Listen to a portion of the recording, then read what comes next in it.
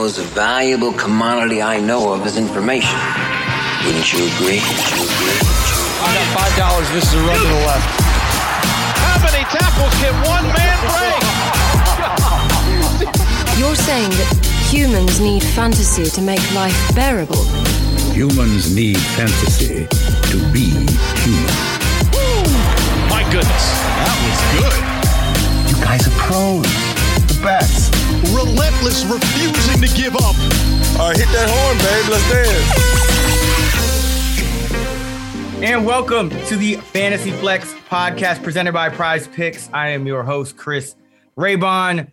This is our week number 6 main slate podcast. And joining me, as always, my dude, Sean Kerner. Sean, what's going on, man? How you feeling? Feeling a lot better. And, just what a wild week 5. Looking forward to week 6. We finally have some bye weeks now. It's nice having just a couple less matchups. Then we can, really dive into the matchups we have this week. But looking forward to week 6. How's it going with you? How's the Dodger game, by the way? You went to the Dodger game last night? Yeah, Dodger game was fun. It was my first Dodger game. Low scoring game. Pitchers duel, 1-0. Giants won that one. Crazy win though. I think that was a unique aspect to the game. I mean, there was a couple of shots that the Dodgers hit that looked like they were going out, including the last out of the game that didn't. So it was fun. I'm not a Dodgers fan, so it didn't hurt me as much as I'm sure it hurt most of the people in that ballpark. Yeah. But I enjoyed it. I warned you about the parking lot at Dodger Stadium. An absolute nightmare getting in and especially getting out. So we should have set a prop for how long it would take you to get out of there. 2 hours would have been the line, right? And it was over both ways. It was an over, yeah. Both ways. Playoff game versus the Giants. That's probably as packed as Dodger Stadium will get. So yeah, over 2 hours was not surprising. Yeah. So, I lost about 8 hours of projection time. So if I don't know what the hell I'm talking about today, that's why. But we'll start with the Thursday night showdown slate. And we got the Philadelphia Eagles taking on the Tampa Bay Buccaneers. Tom Brady popping up on the injury report with a thumb issue. Don't expect him to sit out or anything like that. So we're going to assume he plays. But Sean, who do you like in your captain spot? Who are you looking at on this Thursday night showdown slate? I mean, this is a good slate, to be honest. There's so many different ways you can go. Like, I'm not worried about Brady's thumb injury. And I keep saying, would not surprise me if he breaks Peyton Manning's single season touchdown record. So I think Brady in the captain slot and then playing 2 or 3 of the Tampa Bay receivers makes sense. They'll probably be pretty chalky. Or just finding one of the Tampa Bay receivers like a Chris Godwin or Mike Evans or Antonio Brown in the captain slot. You can't go wrong with that. But I think I will end up going Jalen Hurts in the captain slot. Like I always say, he is the living, breathing version of a DFS cheat code. So I like having him there and then finding 1 or 2 stacking partners for him. And potentially without Dallas Goedert this week, it's going to be a little bit narrower target tree for the Eagles. So I think it'll be pretty easy to stack the Eagles and then send it back with a bunch of Buccaneers on the way back. Yeah, I like Hurts a lot. Tampa Bay's been blitzing a lot because they, the back end is kind of shaky, all these injuries. So they're kind of taking the route of, okay, let's just blitz. They did play a little more zone against the Miami Dolphins last year and held off. But overall, they've been the most blitz heavy team, 40% blitz. So Jalen Hurts normally kills the blitz. In his career, he's been really good. Started slow against the Panthers last week, but overall, this is a good matchup for Hurts in Tampa Bay. I mean, they're really struggling just because of all these injuries. It doesn't look like they're going to get, their key guys back on defense. They're getting Winfield back, I think, but the cornerback situation, I think they're still down all their starters. And Levante David's out too. Yeah, so it's pretty just huge. Containing Hurts in the run game is going to be more difficult. Containing Hurts through the air is going to be difficult for the Bucs. And then if you blitz them, which they've been doing to other teams, he's really good against the blitz. So good matchup for the Eagles and Jalen Hurts in this spot. I like him in the captain spot. I like that call. Mike Evans would be the guy of the Tampa receivers that I would go for the most. Philadelphia, very zone heavy team. They have that Jonathan Gannon defense, which is kind of an offshoot of the Brandon Staley. The quarters coverage, 2 deep safeties, uses the corners go deep, drop back deep as well. Mike Evans leads the Bucs with 22 targets, 16 receptions, and over 200 yards against zone coverage. So last week, if you read my matchups column about the main slate, I said, look for Antonio Brown to go off against the Dolphins because they're a big man coverage team. Mm-hmm. So this week, I think now it's going to be, and of course, Evans, and pretty much everyone had a good game. But, this week I think is an Evans week. It really sets up a lot better for Evans. I know a lot of people are going to jump on Brown now after the big game, and he can beat any type of coverage. But in these type of coverages that Philly runs, I think the most likely candidate for the monster game is Mike Evans. So love him. And then I think Leonard Fournette still deserves some love. Anytime you have like a mysterious injury to a star player, I think you always have to consider what would happen if they're kind of playing. It's a Thursday game. Oh, you're referring to Brady's thumb injury in this case? Yeah. I just think, he's going to play. Tom Brady's not going to miss a game because of a thumb injury, but short week, defense is banged up. You might see them keep it on the ground a little more than usual.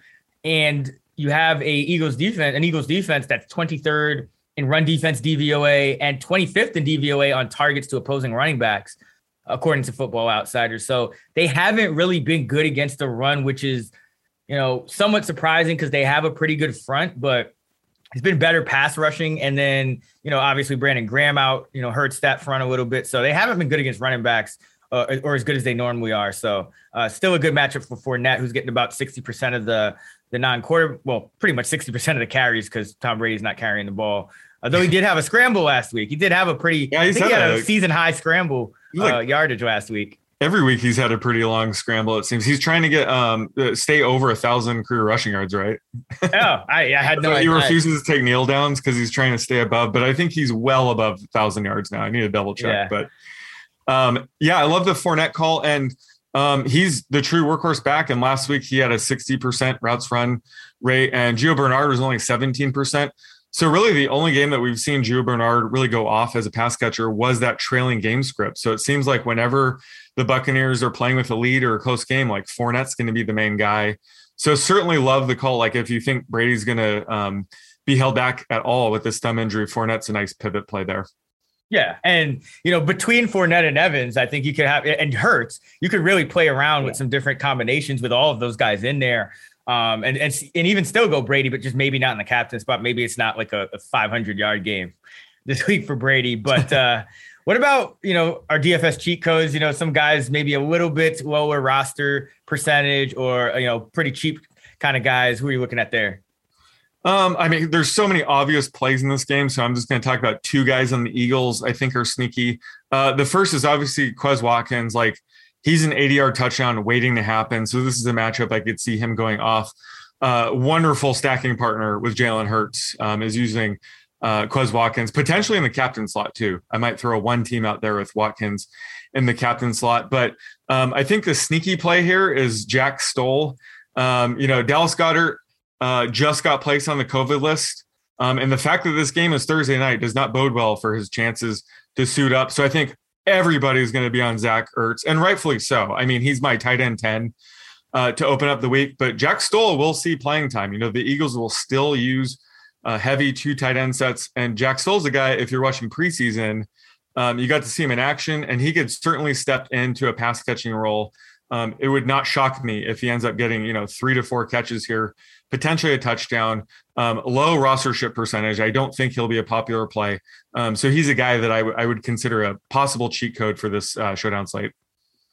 Would it change your mind if they randomly just brought up elevated Richard Rodgers or signed him? I don't even know if he's on the practice squad or not. Yeah. Or is it Noe Togiai right now? I don't know who's their tight end like that. Well, they had Tyree Jackson, who looked really good in preseason, but he's on IR. Jason Kroom's on IR. So all the guys that they potentially call up that I'd be worried about are on IR. Yeah. But yeah, I don't know if Richard Rodgers is on the practice. I don't even think he is. I think it's Togiai. I just know the Eagles, and I feel like if Goddard's going to miss, they'll just sign Richard Rodgers to a 1-day contract. Oh, they better not. If they do, then obviously that's going to screw things up for me. But just watching the preseason and hearing The coaches talk about him. They do like him. So this is a spot he could step up. And again, it's kind of like Grayson last night. It would not surprise me if he ends up with 0 catches, but he should see playing time, and he has flashed in preseason. So that's why these slates are fun, because sometimes you have to take a wild ass flyer like this. And for this slate, I think it's going to be Stoll for me. Yeah. And again, this is, it's a good matchup for Hurts, and a guy like Stoll, all you need is like a touchdown catch, 1 catch for a touchdown. I would love a touchdown. All you need is like 3 catches for 30 yards, really. Yeah. I mean, I feel like that's harder to get than like just 1 catch for a yard. And like the little play action. Cause like Hurts ran it in last week. Did you see that against Carolina? So this week you got to just play action, sneak out Stoll, who's probably going to be lined up inside of Hurts. And then, just wide open for the touchdown in the end zone. I would love that. Yeah. Just watch. It'll be like Boston Scott. Oh, no, don't put that out in the world. That would be the most Eagles thing ever. Of course, it's going to be Boston Scott. But no, I like the call. I doubt Goddard is going to play. And that's why I really like Zach Ertz. Even if Goddard plays, I like him. I think if he plays, his Ertz's roster shift is obviously going to go down. But if he doesn't, he's a great value, because guess how many pass blocking snaps Ertz has this year? Since you're asking that way, I'm guessing it's low. Is it under 5? Yes. How much is it? Less than 3? Yes. Is it 0? That's not 0. It's 1. Oh, it's 1. Close enough. Yeah, he has a single pass blocking snap. It came in week 3 against the Kansas City Chiefs. He has 120. Let me see what that is. 3, 2, 1. He has 128 routes and 1 pass blocking snap this year. So if Ertz is in the game and he's going to play close to a full complement of snaps. Yeah, he'll block a little more than like once, but he may get like a route on like 80% of the dropbacks. Yeah. If he's that number 1 tight end. And the Eagles have played with at least 1 tight end on the field pretty much every snap. So this could just be a blow up spot for Ertz. This could be the Ertz of old when in terms of the game. And you look at Tampa Bay, they're gonna have to help their cornerbacks. This is Devontae Smith. You still have Rager. Watkins, like you said, is a big touchdown waiting to happen. So it's not, you're gonna have to give up something. And I think it's gonna be the tight end. Bucks allowing the 6th most fantasy points, 2 tight ends. They're allowing the 9th most yards, and with 320 through 5 games, and the most catches, tied for the most catches, 36 catches to tight ends through 5 weeks. So love Ertz. Same thing goes for Stoll there. And then another guy I want to talk about real quick is Tyler Johnson. And that's because Chris Godwin got nicked up in that Miami game. He was limited in practice with knee and ankle injuries. Now, again, I don't think Godwin's going to sit out. The fact that he was limited tells me he's going to play. But so Godwin ran around on only 73% of the dropbacks last week. Johnson was up at 56%. So it's a short week, knee and ankle with a wide receiver. There are a lot of different reasons that Godwin's snaps could be limited, whether there's just a plan to limit him because of the injuries, whether they start blowing him out and they take him out early, or whether, he just gets more nicked up in the game. There are a lot of different routes to him kind of being on a bit of a snap count this week. And you could see Johnson getting, upwards of half the routes per dropback. That's big for a guy priced that low. So I like Johnson. He's a talented guy. We saw him flash a couple of times down the stretch last year. There are even times when he was kind of overtaking Scotty Miller, who now is out. So this could be a good game for Johnson this week against the Eagles. So Johnson and Ertz are mine. Yeah, I like that call as well. I think, like you said, a lot of his, so he ran around 56% of the time. That was obviously due to the blowout, but Chris Godwin being banged up certainly played into it. But I think they played less 2 tight end sets, or they didn't run their tight ends out there as much without Gronk. So maybe that sticks this week, and we can bank on Johnson to get over 35% routes run. But yeah, love Johnson, and he would be like a top 2 receiver on just a handful of teams. It just shows how loaded the Buccaneers pass catchers are. But if he were to be traded to the Lions, he would immediately be their number 1 receiver. So he's very talented. So any spot like this where we can get some Tyler Johnson, I'm all for it. And I don't even know if the blowout really impacted Godwin, because Evans played 88% of the snaps and Evans' season average is 88%. So, you would think they would take, Evans out as well. But It was more. It might have just been Godwin got banged up. So we'll see. Well, I need to look. That I'm trying to say, like, do they play more 4 wide receiver sets or something? I haven't looked at the breakdown. Yeah, so it was Evans 88%, Godwin 73%, Brown 67%, Johnson 56%. So yeah, they went their tight end. The 2 tight end sets definitely went down a bit from their normal averages, but I don't know if it was the blowout that necessarily impacted Godwin or if it was the injury, because Evans played his normal snap. So yeah, it's probably a combo of both. And Scotty Miller's on IR, so Tyler Johnson's absorbing all of those snaps as well. So yeah, Johnson's stock is certainly going up. Yeah, and I mean, because Jaden Mickens did play a season high 13%, so he's not usually a guy that's going to factor in too much. So I think that was probably due to the blowout. But yeah, either way, Johnson, a guy like him. That was our Thursday night showdown breakdown. Let's get into the main slate, and we got the London game this week, so that's off the main slate, and that's the Jaguars and the Miami Dolphins. What a fun game that'll be. But let's get into quarterbacks. Sean, who do you got for your top 5 at quarterback this week? So my top 5 right now are Josh Allen, Lamar Jackson, Patrick Mahomes, Tom Brady, and Kyler Murray. And I would say it's like a 5-way tie for first. I mean, how stacked is the top 5 right now? It's insane. And that's not even including guys like Justin Herbert, Dak Prescott. Like the cream of the crop at quarterback is so insane right now. It makes it really tricky to like project who's the top 5. So is your top 5 different than that, or is it the same guys? It's the same top 4: Allen, Lamar, Mahomes, Brady. I actually have Hurts a tad bit ahead of Murray for that 5th spot. Both of those guys, you can't really go wrong. Cleveland was playing good defense, and then Justin Herbert was the quarterback 1 against them. So, Murray might end up overtaking him, but this Tampa Bay defense is just so banged up. And the way they're playing, kind of plays perfectly into what Hurts does, that, I think he'll have a great game too. So, it's super stacked this week. And it's crazy because the one guy maybe not playing as well as the others is Patrick Mahomes. So it's, it's kind of interesting to see if he'll rebound. I think he will. That Washington defense has been just a nightmare against the pass. So good. And just the Chiefs defense is such a nightmare right now. I think that's going to just elevate Mahomes' ceiling the rest of the way. They know they have to put up like 40 points now. So just how bad the Chiefs defense is playing means Mahomes' stock is going to go up, I think. All right. So the one guy that we didn't mention, we mentioned him, but he was the QB1 last week, Justin Herbert. He is the 4th highest priced quarterback on DraftKings, 7,300, going against a Baltimore defense on a short week that just gave up 400 yards to Carson Wentz. So where is Herbert in your rankings? And is he a guy that, even though he's not in that, top 5 for you, a guy that you'll be rostering in tournaments?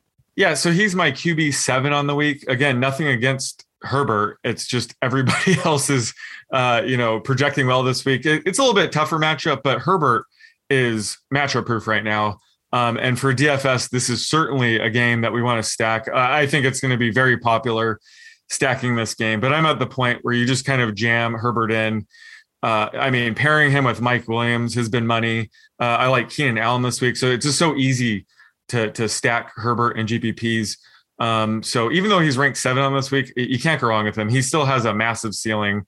He was the QB1 last week. So, it's hard to project him higher than these guys because he doesn't provide much, rushing stats. A guy like Jalen Hurts or Kyler Murray, they at least have the rushing stats to boost their floor and ceiling. So that's the only knock against Herbert, but he certainly can produce in the air. So like I said, just these top 7 quarterbacks, you really can't go wrong with any of them right now. Yeah, and the good thing about the Chargers is they're letting Herbert drop back about 2/3 of the time. So even though he's not getting the rushing stats, he's passing. They're throwing more, and he's really good at throwing. So yeah, no shit. He's he's my QB7 too. And then Stafford, and then Heineke is actually in my top 10. So let's talk about some guys we like at quarterback outside that stud tier. And I think Heineke for me is one of the first guys I'm looking at. He's 5,800 on DraftKings, going up against the Kansas City defense, which is 31st in pass DVOA. I don't know how they're not 32nd. Who is 32nd? Let's see who's 32nd. Oh, of course, the Jaguars. Of course. How? That's actually an absurd stat. Like, how has somebody been worse than the Chiefs in pass? Yeah, defense? that's bizarre. I mean, it's factoring in schedule. So Yep. There you go. So yeah, the Chiefs have been bad. Taylor Heineke can move a little on the ground. Should be a high-scoring game because Washington is 29th in pass defense DVOA. So, and Kansas City just lost its starting running back, Clyde Edwards-Helaire, for a few weeks. So this is a get-right game for Patrick Mahomes. This is a get-right game for the Chiefs, which means it should be a high-scoring one, which means Heineke will be leaned on it. And I don't know if you saw the news that Ryan Fitzpatrick could be back soon. So I think Heineke is going to go YOLO in this one. It's like no one's expecting him to win this game. They're going to need to put up 30 plus points if they want to even have a chance. They're going to need to put up 300 plus yards of passing offense to have a chance. So I just like everything for Taylor Heineke in this spot. I am right there with you. I just wrote him up as my top streamer play this week. It's pretty obvious because, he's borderline top 10. And I even mentioned the motivating factor that Ryan Fitzpatrick is potentially returning this week. And if Heineke has a good game, they probably won't force Fitzpatrick out there. They already like Heineke. He played well in the playoffs last year when they needed him. So this is a prove it spot for him. It's a great matchup. He's only 5,600. He's about as cheap I would go. I don't think this is a week we need to explore Jared Goff or Carson Wentz. They're probably underpriced, but I think Heineke's the cheapest I'll go because, like I said, you can't go wrong with these studs. So, Heineke, certainly if you're trying to save some money and spend up at other positions, he is the best play at quarterback this week. Yeah, love it. Anyone else you're looking at in these quarterback tiers? What do you think about Matthew Stafford this week? Yeah, so I wrote him down as a top play because he's pretty cheap this week, 6,700. I think people overlook him just because the Rams are like 11-point favorites. We don't know who's suiting up for the Giants yet. So people may shy away because it's going to be a blowout, but he still has a high ceiling. Like he could still go off for 300 yards, 3 touchdowns. So he could be kind of a low rostered kind of contrarian play this week and affordable. So I wouldn't sleep on him, but the other guy at the top, like Lamar Jackson, would not be 7,400 if they were to reprice players after last night. Like he should probably be 8K by now because, I mentioned it going into last night. Like he's looked a lot more like the 2019 version of Lamar Jackson, maybe even better as opposed to the 2020 version last year where he was kind of a bust. And he could be getting Rashad Bateman this week. So, the needle's pointing up for Lamar Jackson. This game against the Chargers is going to be a shootout. And the Chargers have struggled against the run this year. They're 31st in DVOA. So, Lamar might have a 100-yard rushing game. So he has the highest ceiling, I think, this week. And he's only 7,400. So he'll be popular this week, but I think I'll still jam him in there. Yeah, I think he should be the cash game quarterback. Yeah, absolutely. Yep. And it's tough because the Ravens used to be a team like the Chargers, they're well coached on defense, Brandon Staley. And we saw it against the Raiders, right? They decided they wanted to stop the run and they did it. But I think in a matchup like this, Lamar now, he's become so dangerous as a passer. And we started to see that even in week 1. Like he just looked a little different as a passer, even though the numbers weren't always there, or there were some fumbles and other things kind of getting in the way. But now, he's throwing it deep. Marquise Brown scores at least 1 touchdown pretty much every game. Mark Andrews is a threat. It's just like now Lamar can throw for 300 plus. So I don't know if the Chargers can get out of that too deep, safety look that they like to stay in and play the run here because Baltimore probably makes them pay this version of Baltimore. So yeah, I like Lamar as and imagine if Hollywood Brown didn't drop, 2 or 3 wide open touchdowns in week 3, I think it was. Imagine how good Lamar would look if, Brown caught those balls. And so what's going on with the spread though? Just, divert a little bit here, but the Ravens are -3, like 99% of the money is on the Chargers, which makes sense. Like, what the hell is going on here? This is obviously a preview to you and Stuckey's pod tomorrow, but like, is this a trap game? What's going on with the spread? Well, Baltimore just played a long ass game where they got down 19 points to the Colts, and they're on a short week. And again, Staley, good defensive coordinator. The Chargers just outscored the Browns in Cleveland. I mean, not let me say it again. The Chargers just put up pretty much 50 points on the Browns almost. It's, some conversions that have been different, but I think early in the week that 99% is probably just like one big bet on the Chargers, and I think that might have been me. I'm not gonna lie. I'm just kidding. It might have been at 3.5 too, right? Like the line was at 3.5, and I think it went to 3 or something like that. So I certainly get it. I think the Chargers they're in any game. Well, like the Chargers. I'm projecting Baltimore -1.5 here. What's your projection? I got to look at it, but I'm pretty sure it's going to be like 1.5 or 2. I think it's not. Yeah.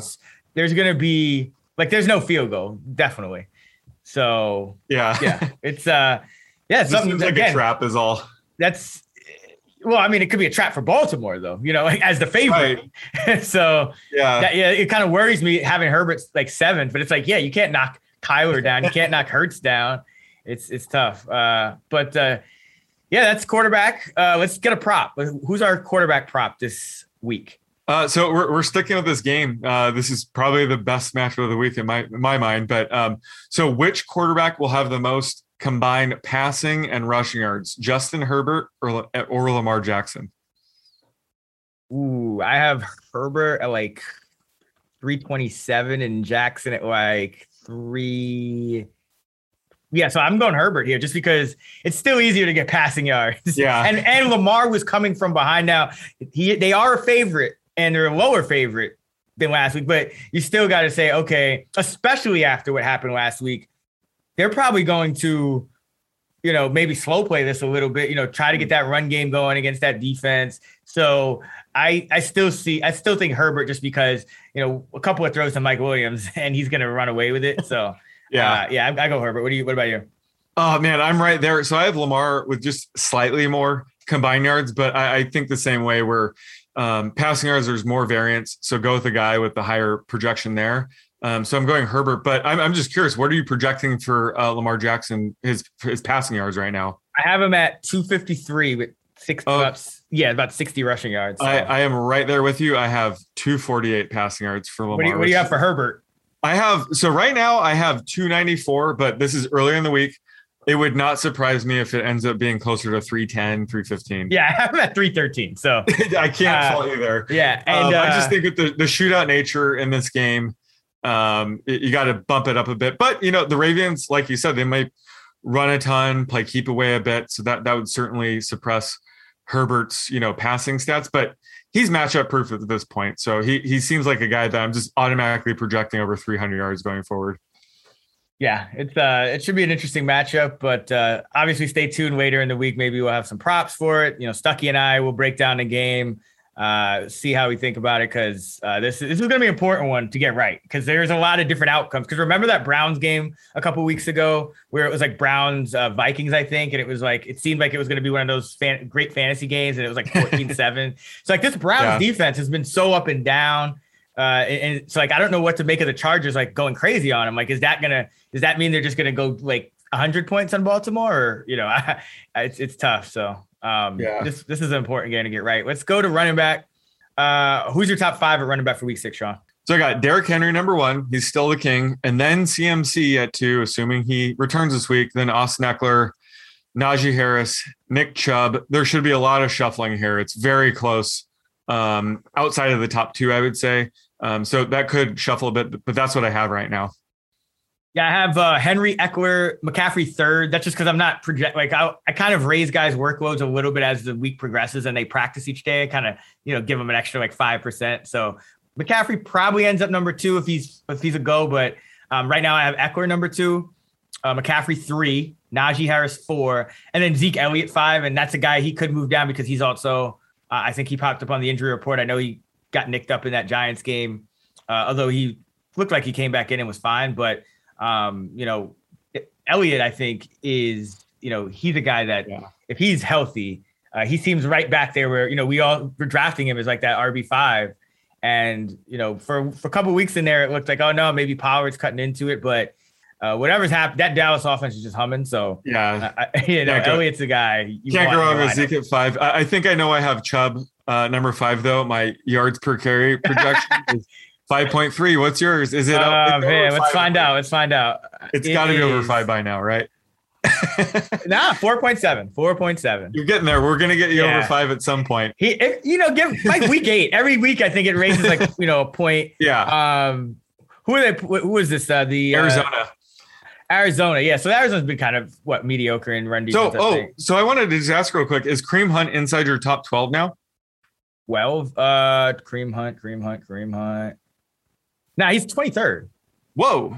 He's in my top 12 now. Holy what? And he's the guy that I've been suppressing more than consensus. I'm always under on versus ECR on Fantasy Pros, but this week he's number 12, and I didn't really bump him up much.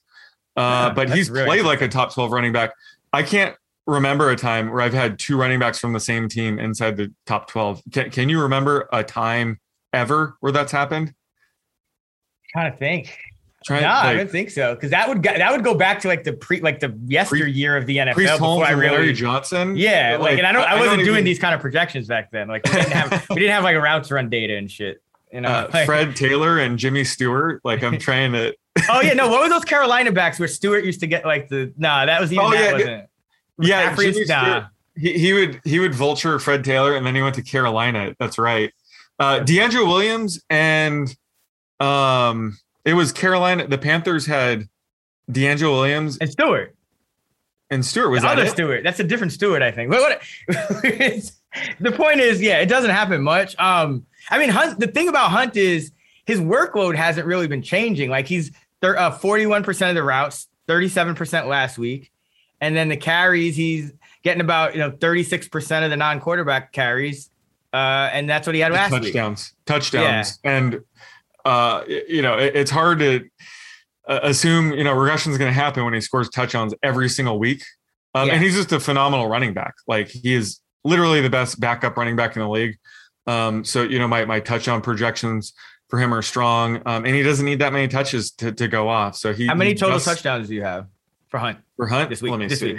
I got him for 0.4 rushing and 0.24 receiving.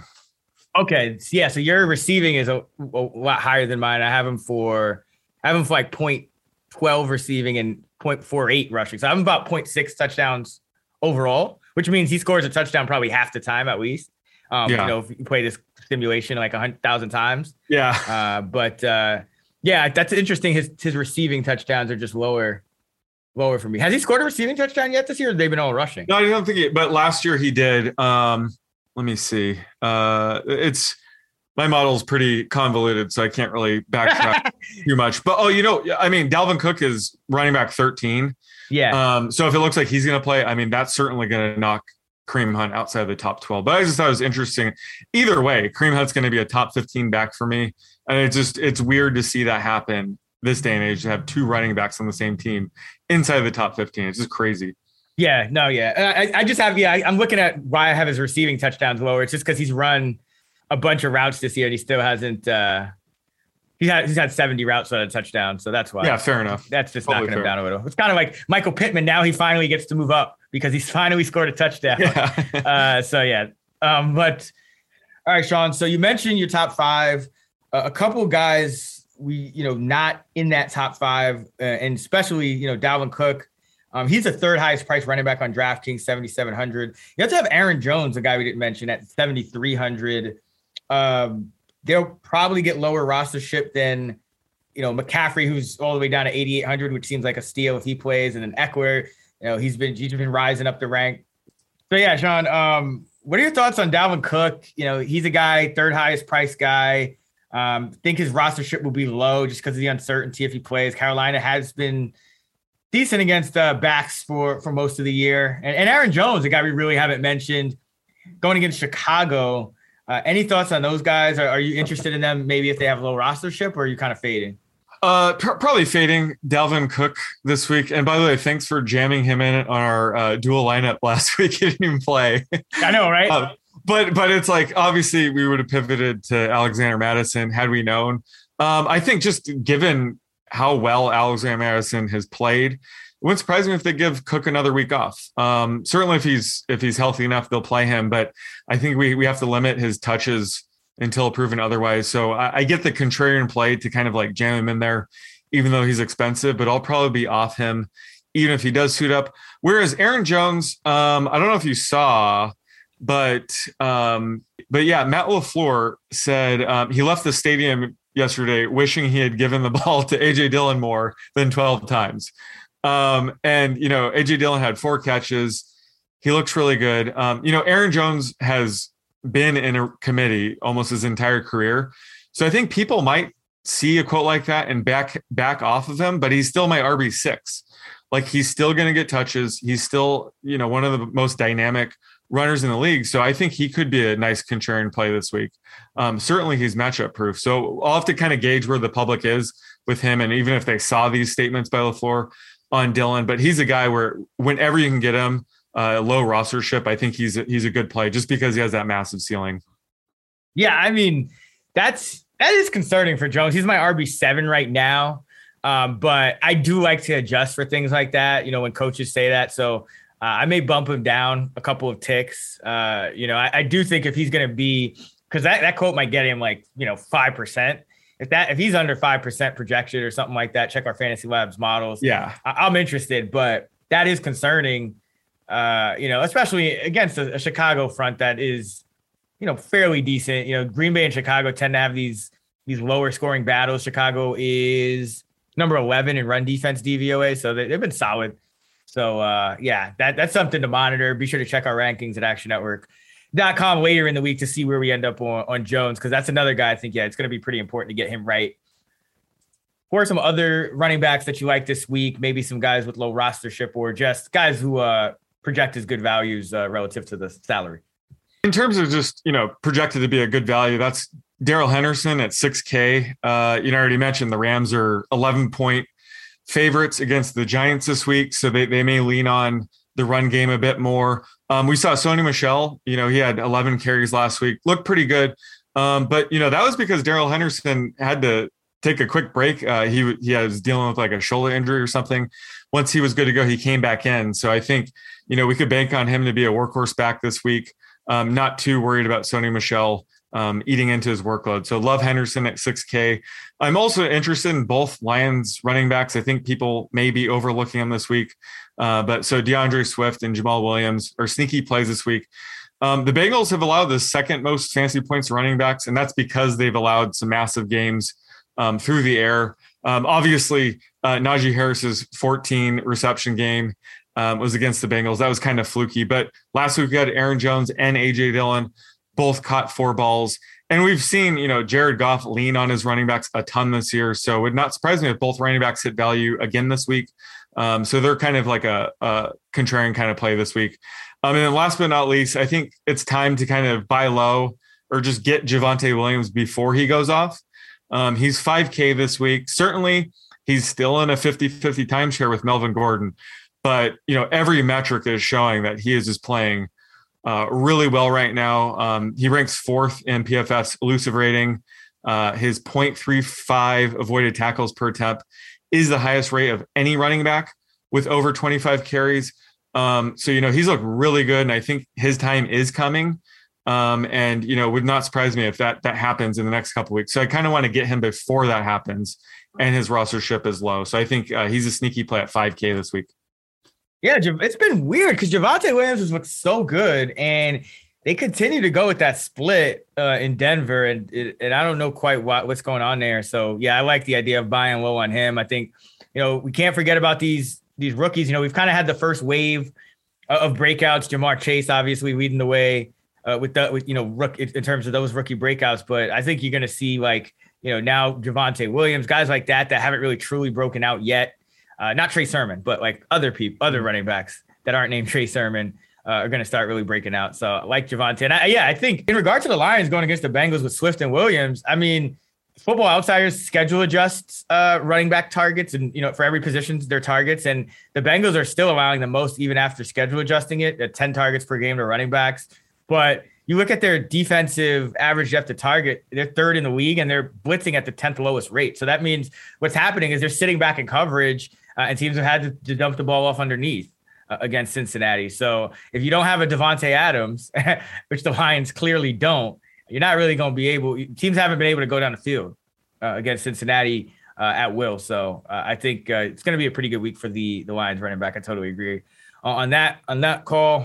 For me, I like Jonathan Taylor.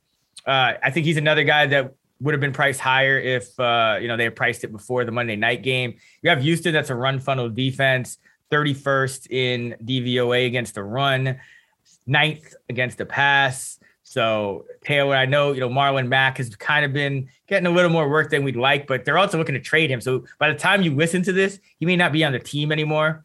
Jordan Wilkins has been pretty much a special teams guy for most of this year. So I think, whether Mack is active or not, I think Taylor is still a great play against this Houston defense.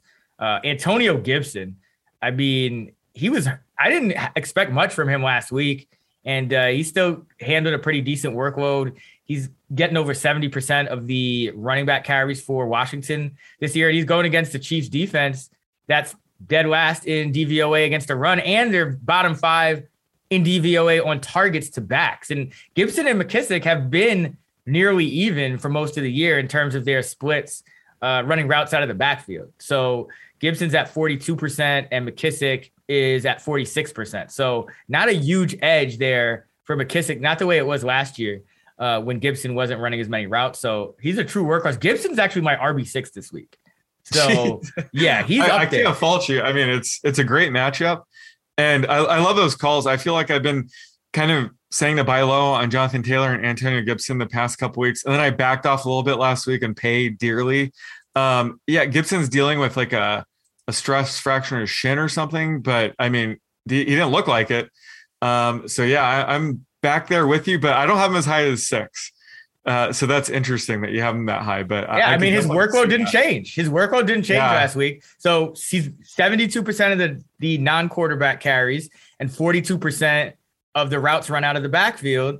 That's what I have him projected for this week. And he's RB6. And, after I adjust for Aaron Jones, who's my RB7, somebody else, Gibson is not really in danger of falling that far down because it's just more of a pain tolerance thing. So, I mean, maybe you could say his injury risk is a little higher, so maybe that knocks him down. But he's more locked in than Jones, I think, in that top 7 for me. So, we really like him this week, and I think the price is good.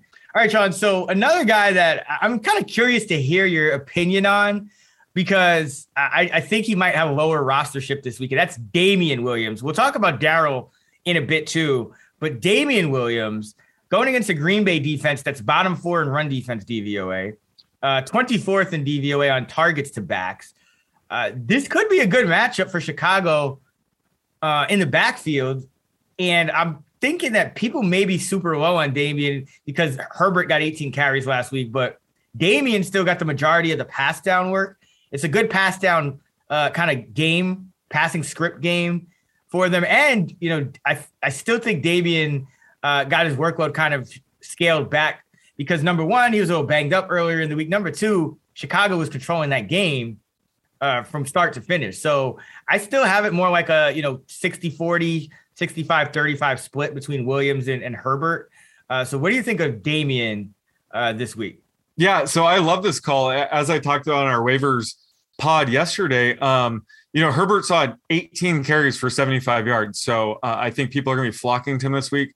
But that was because, the Bears were in control of that game. They won 20-9, but I watched most of the game. They were in control the majority of the game. So that was a great game script for Herbert. And, when the game was close, they were treating Damian Williams like a workhorse back.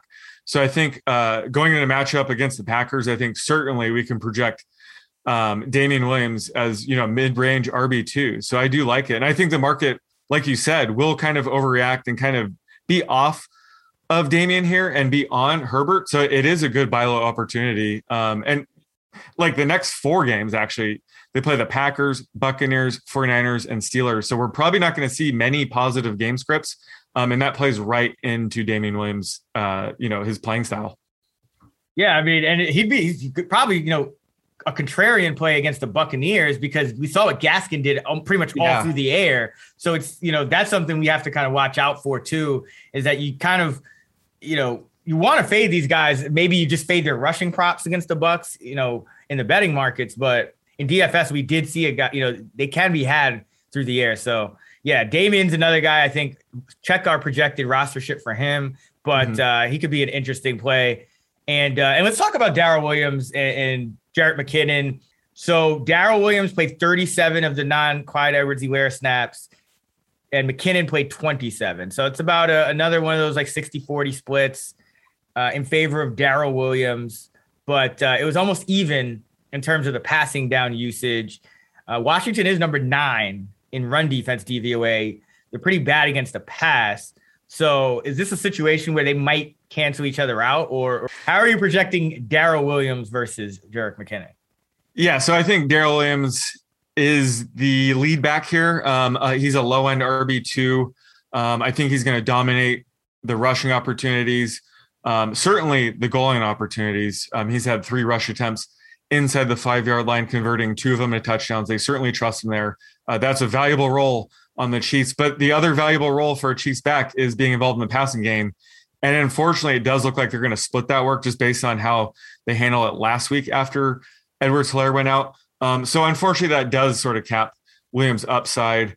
But, he was, splitting work with Edwards-Helaire last year, especially, heading in the Super Bowl. So maybe they do lean on him a bit more this week. So I still like Williams, but McKinnon's presence does bring down his ceiling. I'm not interested in McKinnon until we see something out of him, but I think just McKinnon's presence lowers Williams' ceiling just a tad, but I still think he's a low end RB2 this week.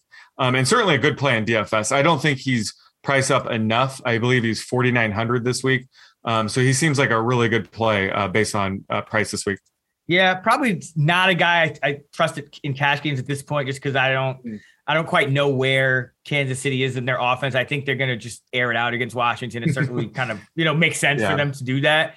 So I have Williams as the RB 21. I have McKinnon 36. So yeah, McKinnon's kind of outside that startable range. I have him splitting pass down snaps, but I do have Williams getting the majority of the carries. He got 80% of the carries between him and McKinnon last week, but Williams 38% of the routes run, McKinnon 35%. So it was pretty close. If they get into a passing script or they just want to throw, I think it's going to be closer to a 50-50 split. Yeah. But Williams should get most of the carries, should get the goal line work. And I'm guessing they bring up a guy like Elijah McGuire to be that third back. Probably doesn't play much either way. All right. A guy who I think is probably a little bit safer than Williams at this point, and that's Devontae Booker. And that's because he played 60 of 66 or 91% of the non-Saquon Barkley running back snaps for the Giants last week. Elijah Penny has been that backup halfback. He used to be a fullback. He only mixed in for a handful of snaps, and Gary Brightwell, the rookie, didn't really play at all. So Booker pretty much was in that Saquon Barkley workload. Now, I don't necessarily think he's going to be an 85% guy, but that is his ceiling, being an 85, 90% snap back. But either way, I think he's going to be somewhere in that, what you expect from a normal, RB1, which is about 2/3 of the carries, 2/3 of the snaps out of the backfield. So about 65, 70%. I think that's a conservative projection for Booker. And that makes him a little different from a guy like Williams, it could be closer to 50-50. Both Williams, really, there's a little more uncertainty there with both of those guys than there is with Booker. So against the Rams, a team that, what do? 2 safeties deep. Please run the ball on us. Throw it to your back. That's what the Rams want you to do. So I think Booker can have a good game, even though we don't usually like to play backs who are big underdogs. I think this is a decent spot for Booker. Yeah, I agree. And that was the most important takeaway last week there was 2, is Gary Brightwell did not see a single touch after Barkley went down. So clearly the Giants are viewing Booker as a workhorse back. He showed last year on the Raiders that he could step up and be a workhorse back. When Josh Jacobs went down, he stepped up. He was an RB2. So his Booker's 71% routes run rate last week was encouraging going into a matchup where they're 11-point underdogs. So I think we could bank on him potentially getting 4+ catches in a negative game script. So do like Booker this week as well. Yeah, they gave him a 2-year deal worth $5.5 million with $2 million guaranteed. So that's not chump change for like your backup running back. You know what I mean? Yeah. So I think they're gonna use him quite a bit here. I would expect Brightwell to get a handful of snaps this week. I don't know if he gets shut out. But isn't he more of a bruiser? Like he's not a pass catching back. He would be sort of the Khalil Herbert role if the Giants were to get a 10-point lead on the Rams. Very unlikely. I think that's when we would see Gary Brightwell, but in a negative game script, I don't think that's his skill set, right? Yeah, him and Cullen Gillespie, who's their fullback. Those guys are going to play special teams mostly. They're going to play special teams and short yardage. Yeah, if that, So yeah, Booker. And then I'd probably expect Eli Penny to be that RB2 over Brightwell. So, that's a guy like Devontae Booker. Let's get to the running back prop. So we already talked about these two guys, so this should be pretty quick. But I think it's key this week, especially on DraftKings, because these guys are priced very similarly. But who will score more DK points this week, Darrell Williams or Devontae Booker? I got Booker about six ranking spots ahead of him. So it's clearly Booker for me again. I just think you have to lock him into a much higher floor of snaps in both the run and the pass game than Williams, who, there's just a little more uncertainty there because he didn't blow McKinnon out of the water in terms of snaps. It was more like a 60-40 thing, whereas Booker played, over 90% of the non-Saquon snaps. So clearly Booker for me. What about you? Yeah, so I have him projected about the same. That's why I thought this is a good prop. But I think Booker has the higher floor just because I think we could bank on his receiving usage in a negative game script. But Williams might have the higher ceiling just because playing for the Chiefs, he has 2 touchdown upside. And certainly if they were to just use him as a workhorse back and just use Jerick McKinnon as a change of pace back, then Williams has, RB1 upside. So that's why I think Williams may have the higher ceiling, maybe better for tournaments. But Booker certainly has a higher floor. So that's why I would go with him here. Yeah, I think that's the perfect way to put it. Booker would be a guy, unless something changes and a bunch of value opens up, I could see myself playing Booker in cash games, whereas Williams, just because of snaps, I think he's the guy I want in tournaments, for that upside. I think his floor is a lot lower. So, yeah. All right, now it's time for a little segment here on the pod that we call Prize Picks Elite Entry, where Sean and I compare our projections to the lines in the Prize Picks app to build some entries. Every week on this show, we do running back. So we'll do 2 running back picks each. Sean, start us off. Who is your top running back Prize Pick Elite Entry play for week number 6? So my first play here is a Thursday Night Football prop. Love giving at least one of these out every week, but that's Miles Sanders to get less than 3.5 receptions this week against the Buccaneers. Certainly we don't like going over on the rushing props against the Buccaneers, but I think this is a good spot to go against Sanders on his receiving prop. And I'm projecting this closer to 3.1 receptions this week. Last week he did see a spike in terms of routes run. He had a 68% routes run share, ended up catching 5 balls for 6 yards. So he wasn't that efficient, but that was a close game. And we've seen Miles Sanders heavily involved in close game scripts. But when it comes to trailing game scripts, which we should see Thursday night against the Buccaneers, that's when they like to use Kenneth Gainwell a bit more. So I think he could see more playing time at the expense of Miles Sanders. And at the end of the day, Jalen Hurts loves to pull it down and run. He doesn't like dumping it off to his running back. So Miles Sanders has only seen a 14.7 target rate on his routes run. So that's why I'm projecting this closer to 3. I think the under 3.5 has quite a bit of value here. Yeah, it was a pretty disappointing week for Gainwell overall. But long term, I still think he's the guy that's going to be cutting into Sanders' workload more and more. So I like that. And I like it so much that I am going under on Miles Sanders rushing. Under 30.5 at Prize Picks. Last week, Miami, Myles Gaskin, the starter, put up a monster fantasy day. He had 5 carries for 25 yards. Savon Ahmed had 2 carries for 5 yards. The week before that, Brandon Bolden, Damian Harris, and J.J. Taylor combined for 6 carries for -4 yards. So that's 13 carries for 26 yards over the last 2 weeks. The Tampa Bay defense over the last 2 weeks has allowed 13 yards per game from running backs. They have allowed 2 yards per carry, 2 running backs. Miles Sanders averaging only 9.6 carries per game. So even if you give him 3 yards a carry, he falls short of this number. And it's not necessarily a given here against this defense, who have shut down pretty much everyone. But you also look at Sanders, and as you mentioned, the game script kind of dictates it. The matchup dictates it. He has had a game where he's had 2 carries. He's had a game where he's had 7 carries. Both of those games came in the last 3 weeks. So Miles Sanders has been under this number in 2 of the last 3 weeks, including even in a cake matchup against Kansas City. Why? Because they were in a trailing game script. So he's only been over that 3.5 reception number once in the past 3 weeks. He's only been over the 30.5 rushing once in the last 3 weeks. This is not the matchup for him to do either, I think. So love Miles Sanders under 30.5 rushing yards, but just Miles Sanders fade. Yeah, Miles Sanders fade. And I'm with you here. And remember this time last week I had Malcolm Brown under 27.5 rushing yards against the same defense, and he finished with zero rushing yards. Yeah, I like that so much. I like that so much that I used it on our live show. Convinced me when it was at 20.5. Yeah, and I still bet it, which is why I have utmost confidence betting Miles Sanders under 30.5 this week. I love it. I mean, Jalen Hurts may go over his rushing prop, but I would never go against him, but he should be able to air it out and they could move the ball through the air. And it's just going to be a negative game script.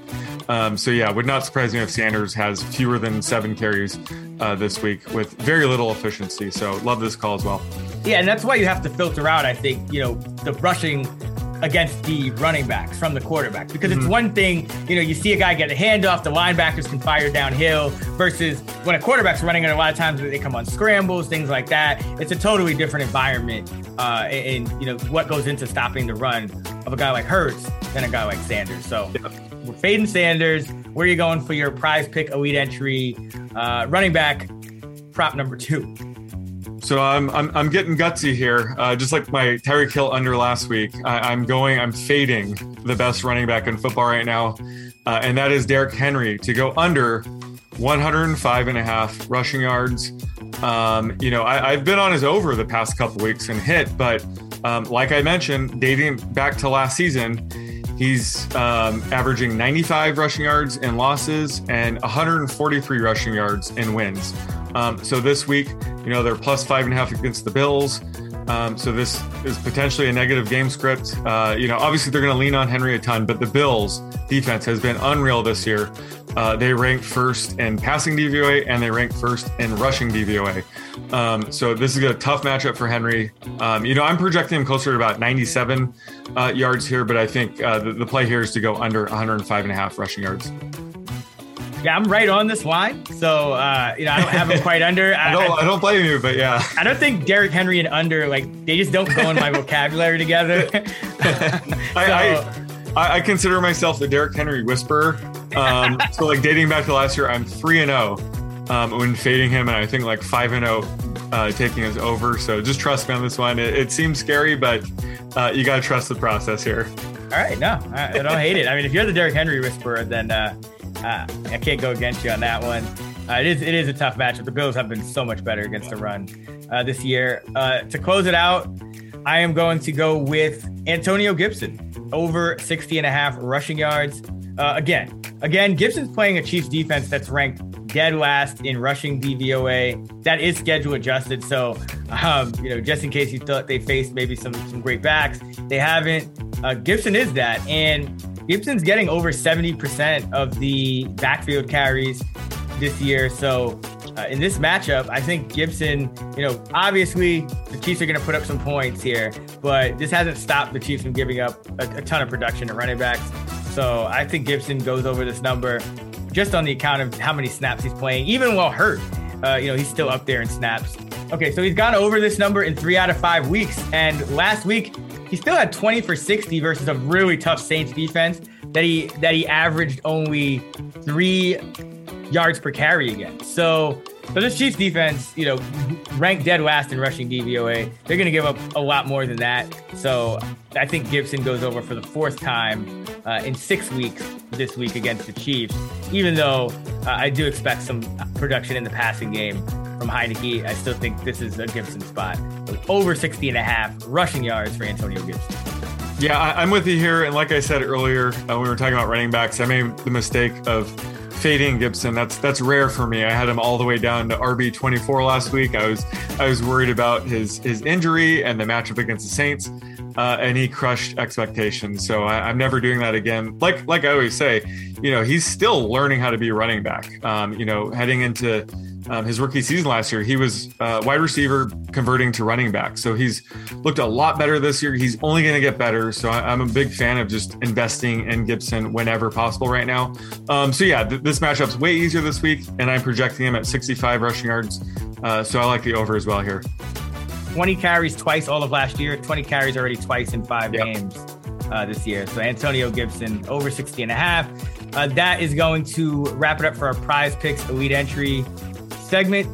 To recap, Sean going Miles Sanders under 3.5 receptions against the Buccaneers, and Derrick Henry under 105.5 rushing yards against the Bills on Monday night. I'm going with Miles Sanders under 30.5 rushing yards against the Bucs on Thursday, and Antonio Gibson over 60.5 rushing yards against the Chiefs this Sunday. Remember, Prize Picks markets do move, so you want to hop on these lines quick before the number moves. If you haven't created a Prize Picks account yet, check out the link in our episode description, and they'll match your first deposit up to $100, or visit prizepicks.com and use the promo code ACTION10. That's ACTION10. Now back to the Fantasy Flex. All right, let's go to wide receivers. Sean, who are your top 5 at wideout for week 6?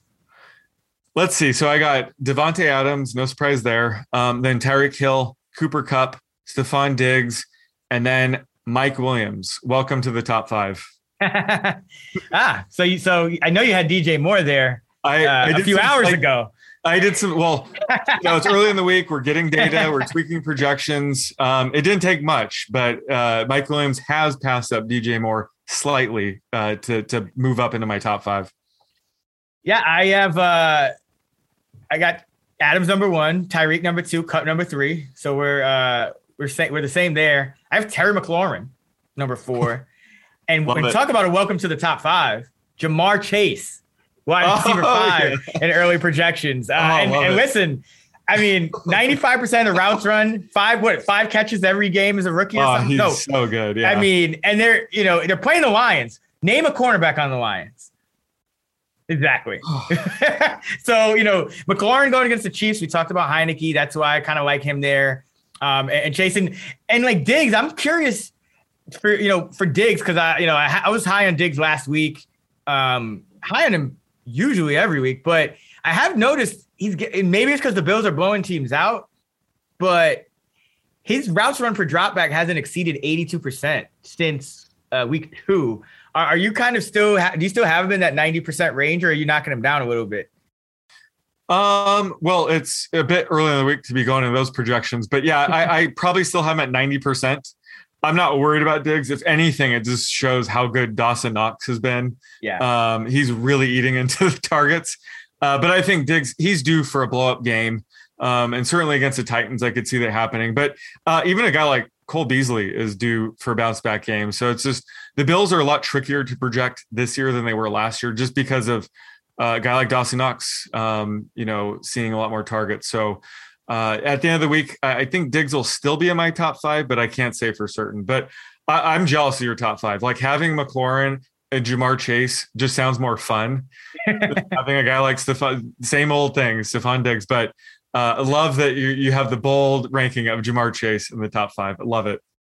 Yeah, man. I think you got to go on the data, right? It's like when we had nothing to go off of, but the fact that he was dropping everything in camp, it was like, all right, I'm going to be low on him. But, seeing what I've seen out of him and just, how good he's been down the field, now if Joe Burrow for some reason is out, and I think he'll be fine because he came back in the game, but if he's out, I know he's listed as questionable. If he's out, that obviously changes the rank. And then because Diggs is my wide receiver 6.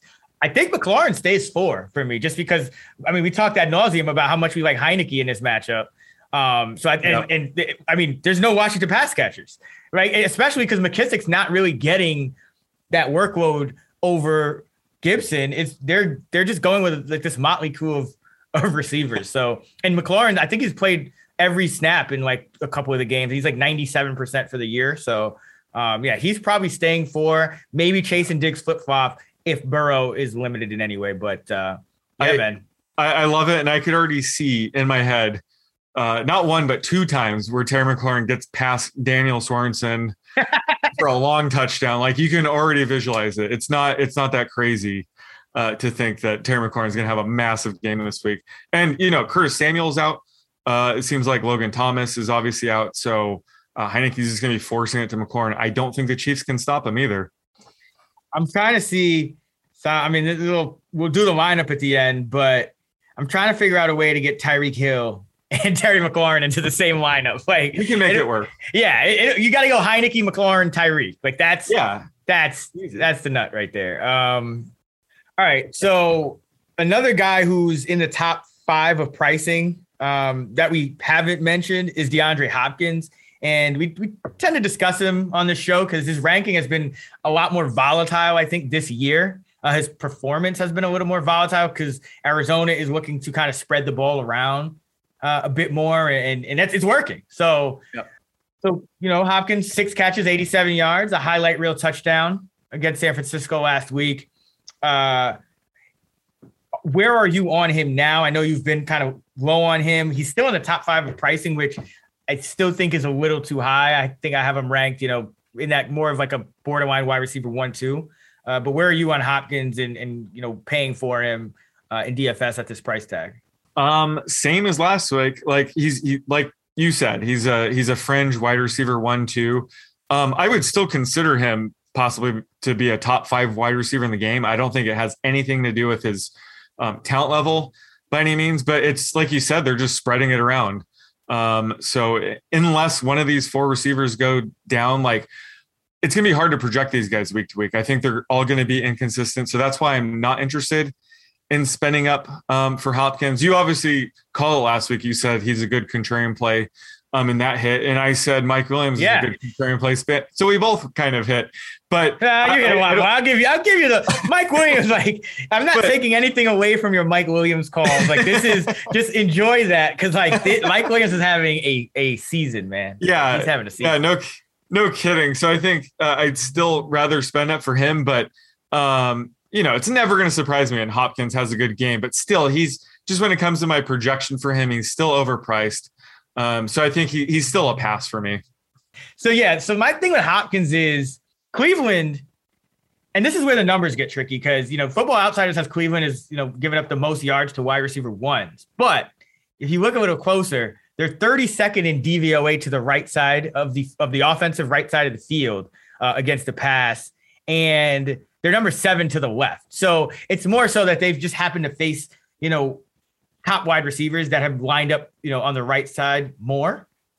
But Hopkins always lines up on the left, and they've been really good on the left side of the field. So I tend to go with the directional, because Cleveland plays a ton of zone coverage, right? So I tend to look at the directional rankings versus teams like that play more zone, which most teams do. But Cleveland is pretty high on that list. So this sets up as another AJ Green game. Like this is the AJ Green game. And I kind of talked about it last week. Christian Kirk has been a guy they don't really use much against zone coverage. San Francisco thought they would play a lot of zone. Kirk's snaps went down to 53% of routes run per dropback. He's been their least targeted guy versus zone out of, even Williams even had like twice as many targets against zone before going down. Cleveland's another zone heavy team.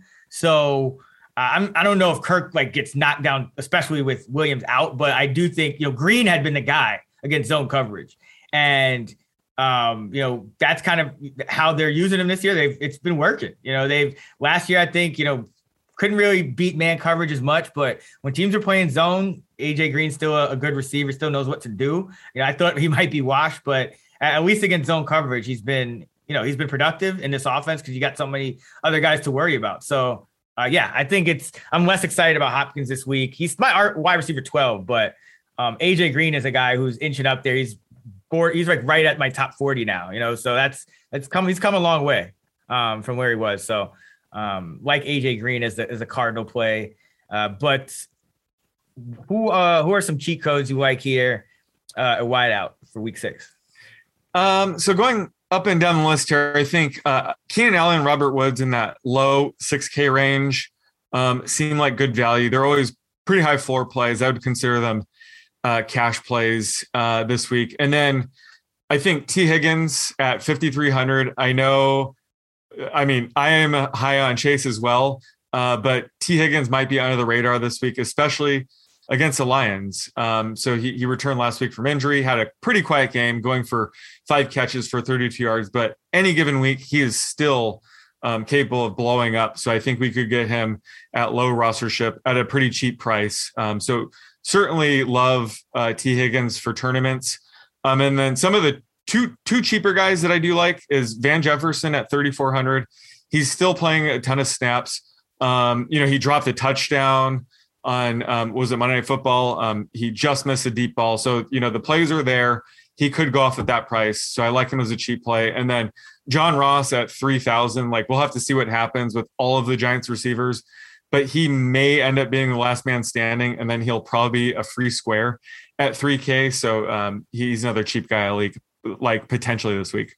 Yeah, the Giants are just a nightmare to project right now. Even Tony is banged up. Yeah. What are your thoughts on Tony? While we're on the subject, because he's not ruled out, but he's popping up on the injury report now. So he's now he's just in that. Is he just kind of if he's healthy, where are you on Tony? I guess. Yeah, if he plays, he's a top 30 receiver this week for me. Okay. Assuming one or two of these guys are out. But even once everybody's healthy and Tony's healthy, of course, I think they have to get him involved. He looked amazing this weekend. He and Rondale Moore. Every time I see he or Rondale Moore get targeted, I'm just amazed. So I love Tony going forward. I think this week, I'm hoping he suits up and, he can see 10 plus targets. I think he deserves that. And he did all this in just 59% of routes run last week. So the sky's the limit with Tony. I love him. Hopefully he'll be able to play, but he'll be inside my top 30 if he suits up. For me, Jamar Chase, I already mentioned him. He's 6,700. I think he's way too cheap. 25% target market share. The Lions are number 27 in pass defense, DVOA. He'll probably be in all my cash game lineups. Love the T. Higgins call too, because I think his price has just come down way too far. He's still getting the same amount of routes. He's been a little banged up. So I wouldn't hesitate to play Higgins, especially because I think Chase will be one of the most highly rostered wide receivers percentage-wise on the slate just because of his price tag. So I think it makes a lot of sense to pivot to Higgins in tournaments away from Chase or play both of them or something like that. Tyler Boyd, obviously, also an option. But for cash games, Chase hasn't let us down yet. Just if you look at his game logs, they're all double digits. So we're not going away from Jamar Chase in a dream matchup. Brandon Cooks. I think it's time to buy low, buy the dip on Brandon Cooks. 5,800, 34% target market share. Davis Mills looked somewhat competent against a Belichick defense. So, I think that's promising. The Colts, 7th most fantasy points allowed to wide receivers. And what really sticks out to me about the Colts is they're number 31, second to last in DVOA on deep passes. So that's passes 16 or more yards beyond the line of scrimmage, according to Football Outsiders. This matchup just sets up really well for Cooks. It was kind of predictable for him to have a slow week against Belichick's defense, even though, Houston overall had some big plays. But I think now you expect a rebound because it's just been pretty much only him in the pass game. And if Houston had a bunch of fluky pass, long completions where last week, or if they don't, I think you see more production from Cooks. So like Cooks, already mentioned AJ Green. I think he's the guy against a defense like Cleveland. This could be a shootout type of game script. And yeah, Kadarius Toney, a guy we talked about as well. If he's healthy, I think you play him. But yeah, Brandon Cooks is kind of an under the radar guy that people might be a little off after last week. Yeah, I love that Cooks call. Like you said, he had 2 tough matchups against the Bills and then Pats. We know Belichick is a master at eliminating the top threat, and that's all the Texans have right now. So yeah, love Cooks in the bounce back spot. And I second Chase. Obviously I'm playing Higgins because he's gonna be low rostered, but how good is Jamar Chase? He's only 21 years old. It would not surprise me if he ends up being, ranked in the top 3 heading into next year. Would not surprise me. Yeah, or next week. Yeah, let me get ahead of myself. He's playing the Lions, but he's not even close to his prime. Like in 3 years from now, like it's going to be so fun to watch Jamar Chase. He's already a top 5 receiver. Exactly. So yeah, this guy's just think back to week 1. Remember, I was one of the people too that was kind of worried about the drops and the white stripe on the football. But once his prop got to 40.5, I said, this is ridiculous. Like let's take the over 40.5 receiving yards. And that might be the last time I will ever get a Jamar Chase prop under 60 ever, let alone 40. So it was fun while it lasted. Yeah, this is. I mean, he's well on his way. He's ahead of guys like CeeDee Lamb even. Like Lamb was putting up consistent production to start last year, but I mean the way Chase is going, he's already ahead of Lamb in the rankings and all that. So yeah. All right, let's go to the prop wide receivers. So this is for Sunday Night Football. I just thought this would be a fun one, and that's DK Metcalf total receiving yards at Pittsburgh without Russell Wilson, this is the first game ever DK Metcalf has had to play without Russell Wilson, I believe. So where do you have him projected? I have the line set at 60.5 receiving yards. So I have Metcalf right at 60 yards for median projection. So I'll go right under. I think that's a great line. It's just really tough to have confidence. He's my wide receiver 30, which is like, that's, and Lockett's 32. So it's not just Geno Smith who looked good, but this is Pittsburgh's defense. And it was kind of why I went back to the well and bet on Pittsburgh last week against Denver. And their defense kind of comes up big and ends up getting the game-sealing interception, seals the cover, and all that. But, this is still a good defense. This is a defense that slowed down the Buffalo Bills, who have been on a rampage ever since. So I'm just, the numbers kind of back it up, but it's like even stepping back and just using our common sense. It's like Geno Smith throwing to DK Metcalf against the Pittsburgh's defense in Pittsburgh, right? It's in Pittsburgh. Yep. Yeah, it's just no bueno. It's just no bueno for Metcalf. So, 60 yards is still that's still good for a receiver. But if I'm in a league that, for example, only starts 2 wide receivers, I don't know what week still does that, but he's probably a guy I'm benching at this week. He's a flex option at best. I think I don't wide receiver 3 if you need it, but I'd be looking for other options and just doing a wait and see week. Obviously in showdown slates, the Sunday night, we'll talk about that on Friday's show, but that's where I think you invest in him. Not confident at all. Otherwise, I just think it's a tough matchup. Is Tyler Lockett outside your top 36? Where do you have him? 32. So 30 and 32. 32 for Lockett, 30 for Metcalf. I have Lockett. Do you think they're both equally impacted, or do you think one is going to be more impacted by Wilson being out? I have to. Hold on. I just think DK is the kind of guy that Geno can just throw it up to, and he'll figure it out. Whereas Lockett probably needs a guy like Wilson a bit more. So I'm downgrading Lockett quite a bit this week compared to Metcalf.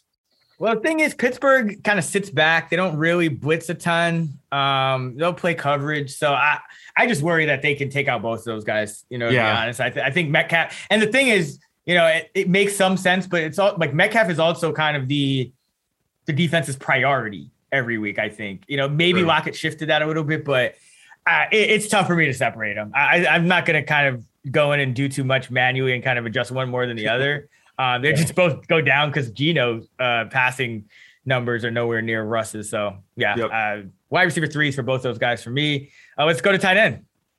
Who is your top 5 for tight end in week 6? So I have Travis Kelce, Darren Waller, Mark Andrews, and then it gets kind of dicey. Right now I have TJ Hawkinson and Noah Fant, but it would not surprise me if that gets shuffled up quite a bit.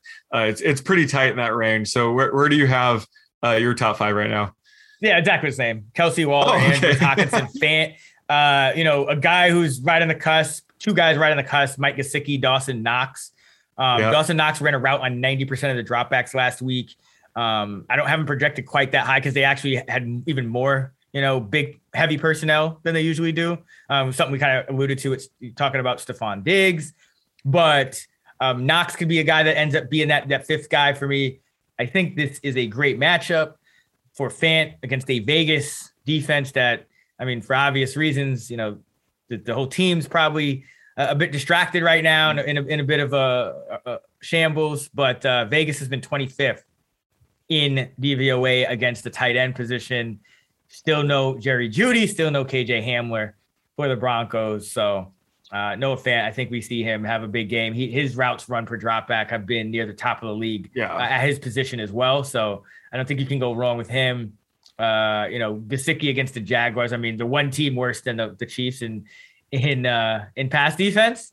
I think that's always promising. So and Jacoby Brissett has been targeting Gesicki more than Tua did. So that's something to watch too. If Tua's back and he's starting, then it's probably going to stay Fant, but maybe Gesicki has a chance to jump into that top 5 if Brissett gets another start. That's a great point with the change of quarterback. I hadn't factored that in yet, but did you mention Schultz? Is he just outside is he your tight end 8 right now? Let's see. What is Schultz? I think he's 9. He's my tight end 6. That's how far I've come on Dalton Schultz in the past few weeks. Oh no, he's actually down to my tight end. He's my tight end 9. So he's not, he's inside the top 10, I think, for the second straight week. 75% of the routes to Blake Jarwin's 28% last week. So that was the biggest disparity of the season. The week before it was 76% for Schultz, 36% for Jarwin. So I think it kind of evens out somewhere in between those two. Schultz should be on the field running around about 3/4 of the time, which is another really good number for tight end. So I have him inside. He's inside the top 10. Maybe he jumps up another spot or two, but definitely a guy that you're confident starting until further notice, pretty much. Yeah, and he's seeing a target on 25% of those routes run, and CeeDee Lamb's at 22%, Cooper's at 20.5. So Schultz is essentially Dak Prescott's number 1 target right now. So he is all the way up to tight end 6 for me this week. Yeah, and knowing Bill Belichick, he's going to say, please throw the ball to Dalton Schultz. Right? Seriously. You got to stop Lamb and Cooper. Could be, another big week. And Patriots have been, they've been that's been their weakness. I think they've been shaky against the run and some of those, lesser targets, beating them. Last week for Houston, it was the wide receivers on the outside. But again, I think that's a product of the coverages. And Schultz, I mean, I don't know. I still don't think he commands more coverage than guys like Lamb, Cooper. So it's gonna be tough matchup for the Patriots. But Schultz is startable from here on out. Who are some other guys, some cheat codes at tight end that you like for this week? Well, first off, I think Mark Andrews is probably a no-brainer at 5,200. Another guy where if he was priced after the Monday Night Football game, he'd be much higher, probably closer to 6K, I would imagine. So he's a great play this week, probably going to be very popular. And the Chargers have been pretty bad against tight ends. They've allowed the 3rd most fantasy points to tight ends. They just allowed a 7 catch for 149 yards and touchdown to David Njoku. So this is a blow up spot for Andrews. Again, like in a tournament, you want to be contrarian. You can fade him, but that's scary to do. He has one of the highest ceilings on this entire slate. So love him. And then our boy, Ricky Seals-Jones at 3K. If you like Taylor Heineke this week, Ricky Seals-Jones needs to be in some lineups. He had a decent game, 5 catches for 41 yards, no touchdown though. But he ran her out on 88% of Heineke's dropbacks. That's essentially inheriting the full Logan Thomas role. So love Seals-Jones floor and ceiling this week. And it would not surprise me if we see a touchdown added on to the stat line this week. So great matchup. Again, Curtis Samuel's out, so it could be a big game for Seals-Jones this week. Yeah, I mean, I love it. First of all, I love Andrews too. I think against that Charger D, that's 29th in DVOA. That's just a smash spot. Seals-Jones is another guy. Fant, I love him. That's why he's in the top 5. I think he's at a good price. And one more guy I'll mention that we haven't really talked about. This is more of a dart throw. I wouldn't be surprised if he gets like 1 catch or no catches. But CJ Uzomah is going against a Lions defense that ranks dead last in DVOA against tight ends. And Uzomah is running a route on 77% of dropbacks, which again is one of the top marks for tight ends in the league. Once you get, anywhere above 70%. And what you could have here is a leverage play on a number of guys. First on Seals Jones, who's $100 cheaper, and I'm sure will be a lot more popular. And then Jamar Chase, who's going to be extremely popular. T. Higgins probably is extremely popular because of the price. So I love Usoma as a leverage play, or, you know, a guy you include to kind of differentiate your lineups when you're rostering a Chase or a Higgins. So Usoma would be that kind of off the radar guy that I'd get in some lineups this. I love the Uzoma call. You know, I'm looking at one of the GPVs last week, and he was rostered around 4% of teams, and that was after that just monster 2 touchdown game. So I think people are going to be sleeping on him. But like you said, the underlying usage is there. Any tight end running a route close to 80% of the time piques my interest. So he'll have, you know, some duds, but he's certainly capable of a blowout game this week against the Lions. So love that call as well. He's my tight end 13 this week, and his targets per route run is very low. It's like 11%, but it's the perfect variance because you have a guy with a lot of routes that usually doesn't see a lot of targets. The routes are going to stay. You know, that's not going to move. So if anything moves, the targets are going to regress a little closer to the mean, which means up. So it, you know, wouldn't be surprised if he bagels don't go all in on him. But if you have him like 20% and the field has him like 3%, and he gets a touchdown, you're in good shape. All right. Who's our tight end prop? So it's our tight end 4, and that's TJ Hawkinson. Price Picks has a prop up right now for his receiving yards, and it's 52.5. I'll let you go first. Are you over under that? And what's going on with TJ Hawkinson right now? I'm under that. I am at 50 yards even.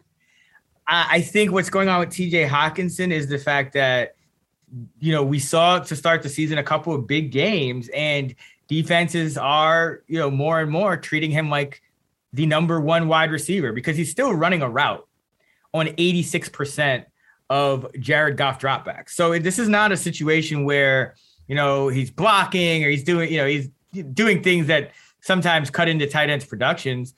I think this is just a matter of over the last few weeks, you know, Baltimore, they got ravaged by tight ends in the first couple weeks of the season. That was their whole game plan, was we just need to slow down TJ Hawkinson. Then you played the Bears.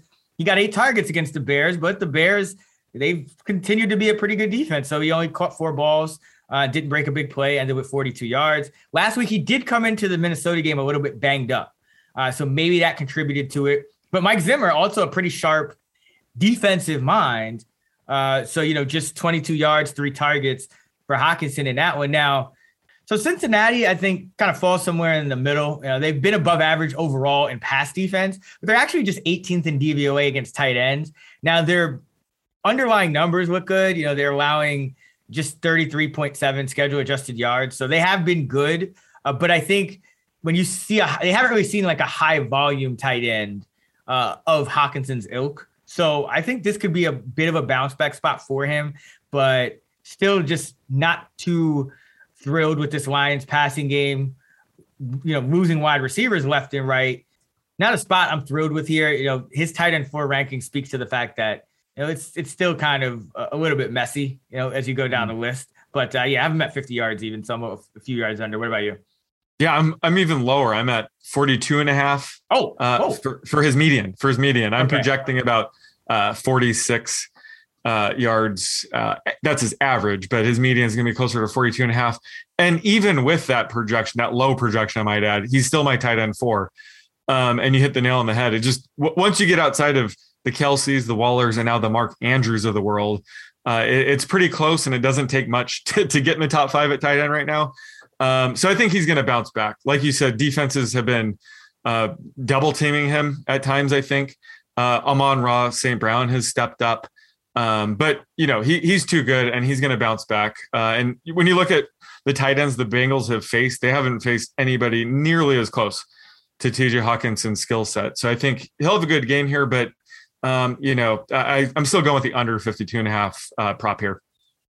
Yeah, it's a little messy at tight end. You know, anytime you're talking about Dalton Schultz and CJ Usoma and Ricky Seals-Jones in 2021. I don't know. Dalton Schultz is pretty good. Yeah, yeah. We're going to have to adapt to him being a good tight end is what's going to happen. Right. It's still nuts. I mean, it's still because Dalton Schultz was like their blocking tight end a couple, you know what I mean? Like, well, he came a long way. Didn't he finish as a top 10 tight end last year? I mean, right. No, he's come a long way, but that was also where he was like playing. He was like the guy. Like they weren't really using like a Jarwin, and Jarwin snaps have gone down. And so no, shouts to Schultz again. Like I'm happy for him. He's got to get paid after this, right? Like he's got to be getting himself a contract that I don't even know if he thought he'd get. In the NFL. So now I'm happy for him. All right, let's close the week 6 show by building a main slate lineup for week 6 on DraftKings. You went first last week, Sean, so I'll go first this week. A guy I'm going to go first with here is kind of a guy who I think was under the radar, who I've been fading somewhat, most of the season, but AJ Green coming off a bad game where he only had 2 targets last week. I think in this game, it favors, him getting some zone coverage. I don't think Cleveland's going to be held to, 10 points like the Niners last week. So I'm banking on a bounce back game from AJ Green. So I'm going to go a little off the map here and lock him in first for our lineup, 4,900. All right. Then I will do the honors of making Taylor Heineke our quarterback and allowing you to do this stack that you talked about. Oh, yeah. Okay, let's do it. So we'll work together on this, but I'm going Heineke. All right, let's lock in Scary Terry McLaurin at 7,100 here. So we got Heineke at 5,800, McLaurin 7,100 as a stack with AJ Green at 4,900 as our wide receiver 2s. Love it. All right, I'm gonna add the cheat code. I think at running back this week, I'm gonna go with Darrell Henderson. All right, Henderson is 6K even. So we got 4 slots filled. We have an average of 52.40 for the remaining 5. I'll go ahead and because since we're gonna have to figure out some cheap guys later, I'll go ahead and go Tyreek Hill. There we go. Stack in. So that we're gonna be cutting it close. We're gonna have to get some value here, but we do have it at a running back and tight end. So Tyreek Hill 8,500. So now we have Hill as our wide receiver 1, McLaurin wide receiver 2, Green wide receiver 3, Henderson's our back, and Heineke at quarterback. Yeah, and Hill, he banged up his knee last week, but he's expected to play. So I don't think we're gonna have a Dalvin Cook situation again here. And by the way, don't let me overspend on a defense. That was my bad. Let's see. So we're good on wide receiver. Need a running back. We have 44.25 on average for 4 players. We need a running back, a tight end, a flex in the defense. Let's go with Javonte Williams. I think this will be the week. He's going to be a little probably more low rostered than. And it's one of those things where Melvin Gordon isn't immune to an in-game setback or injury. So if a situation like that happens, Williams is going to be a million maker winner. So I like getting him before something like that happens. So going with Williams here. All right, we got 42.33 for we got to go cheap, huh? Tight end, flex, and D. So if this was not a Heineke lineup, I would probably pivot to Usoma at 3,100. But since this is a Heineke lineup, let's go ahead and do the double stack and get in Ricky Jones. Yeah, we got Jones, McLaurin, and Heineke with Tyreek Hill coming back the other way. So now we actually have some cash left over. 48.50 for 2 spots. One of them is defense, the other is a flex. So we actually have some money to play with. I don't want to be the one to ruin defense this week. So let's see. What about Vikings at Carolina? Do you think Darnold has another 3 interception game in him, or do you see any other defense that you like?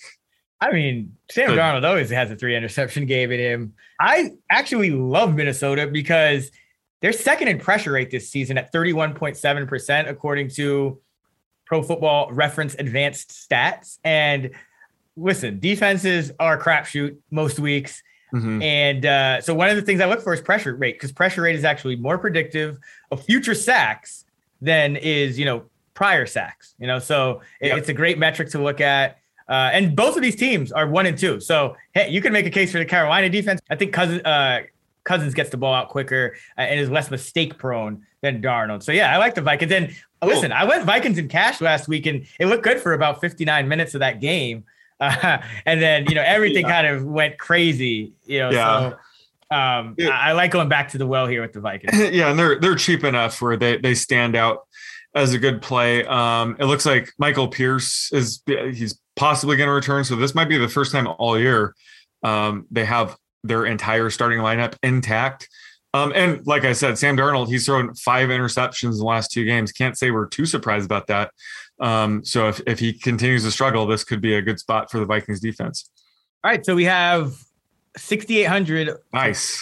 For a lot of options. Yeah. For a flex play. And let's see. So Jonathan Taylor is an option. We think he's going to be somewhat high rostered though, right? Yeah, but I think we have a contrarian enough team where I would just go for the projection right here. I wouldn't worry about that too much.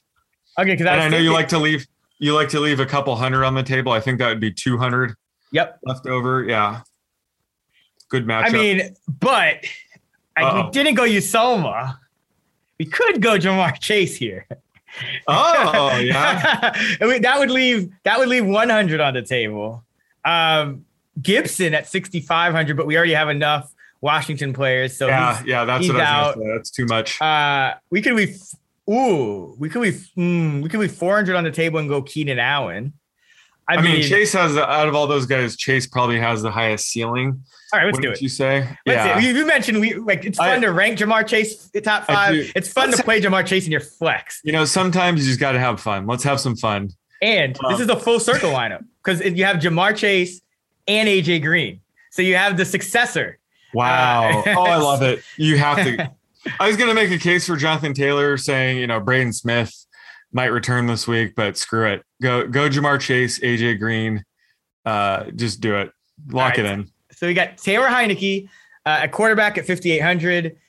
Darrell Henderson Jr. at running back at 6K. Javonte Williams at 5K in the RB2 slot. The wide receivers: Tyreek Hill, 8,500. Terry McLaurin at 7,100. Jamar Chase, 6,700. AJ Green, 4,900 as a flex. Ricky Seals-Jones, 3K at tight end.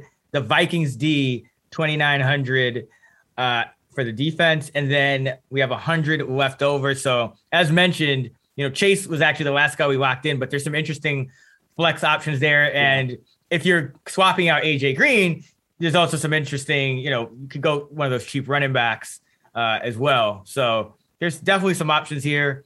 But we'll see what happens with this week. I'll throw it in the Millie. And that's going to do it for our episode this week. Be sure to follow Sean Kerner on Twitter at @the_oddsmaker and me at Chris Raybon. You can follow us at those same handles in the free award-winning Action Network app, where you can follow our bets or track yours for free. Be sure to check out actionnetwork.com for our fantasy football projections and rankings, and fantasylabs.com for our DFS tools and models. Until next time, let's get this money.